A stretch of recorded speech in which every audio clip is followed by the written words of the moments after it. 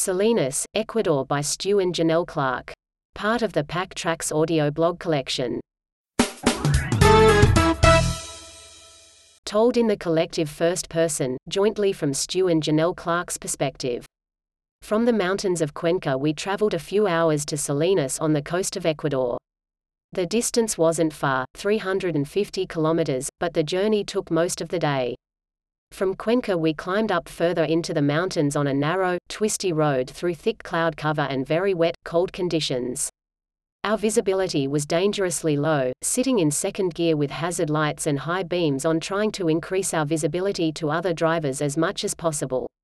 The locals power around those mountains, perhaps they know them like the back of their hands. We certainly didn't, and often didn't know if the road was curving to the left or the right until we saw a rock wall in front of our tire.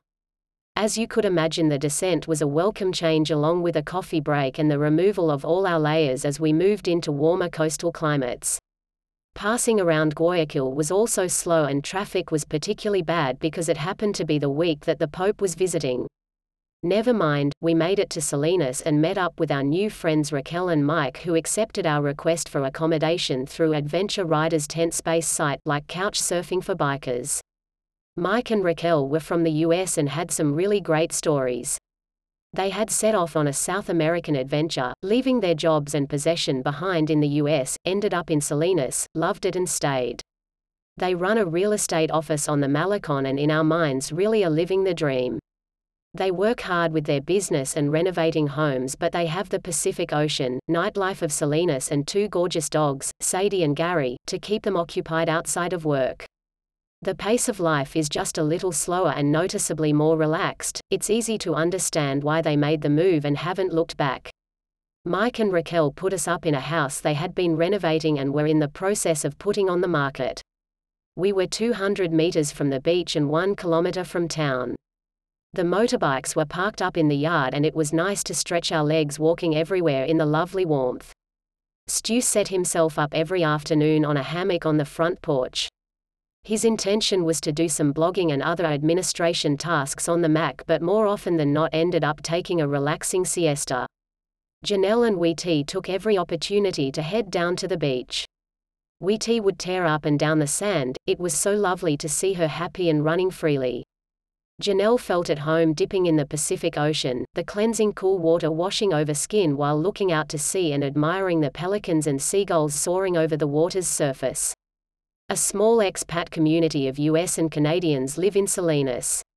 They've fought the norm long enough and moved to Ecuador for a different life away from the hustle and bustle, the grind of work and seeking fortune.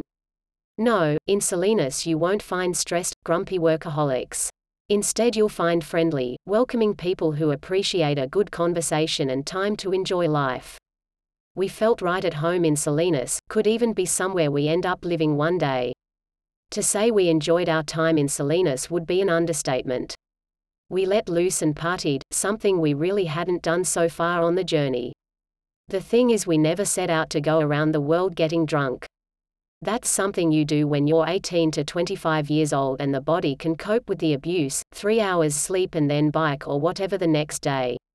We've moved out of that demographic and appreciate a decent night's sleep so we can make the most of our days.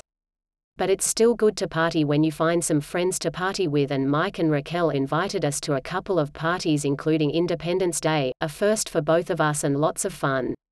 We will be right back after this word from our sponsor. Are you a dog person? Do you love to ride? Check out the Pillion Pooch at pillionpooch.com. 10 days in Salinas and it was time to keep moving.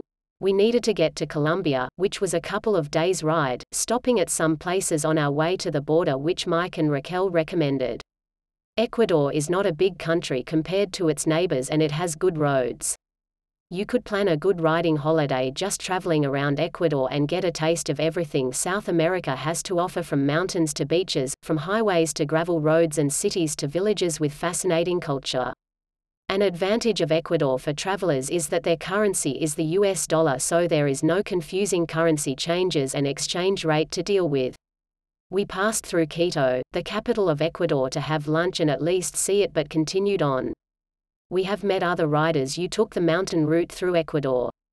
From Quito you head to a town called Baños and then it's some challenging riding, particularly on the wet gravel.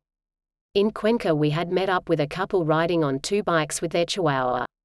Shannon and Mike met us through Facebook. They were heading south to Lima and we only had one night to meet up back in Cuenca, so found a place for dinner and chatted for a few hours. They talked about taking the mountain route from Quito and it sounded amazing.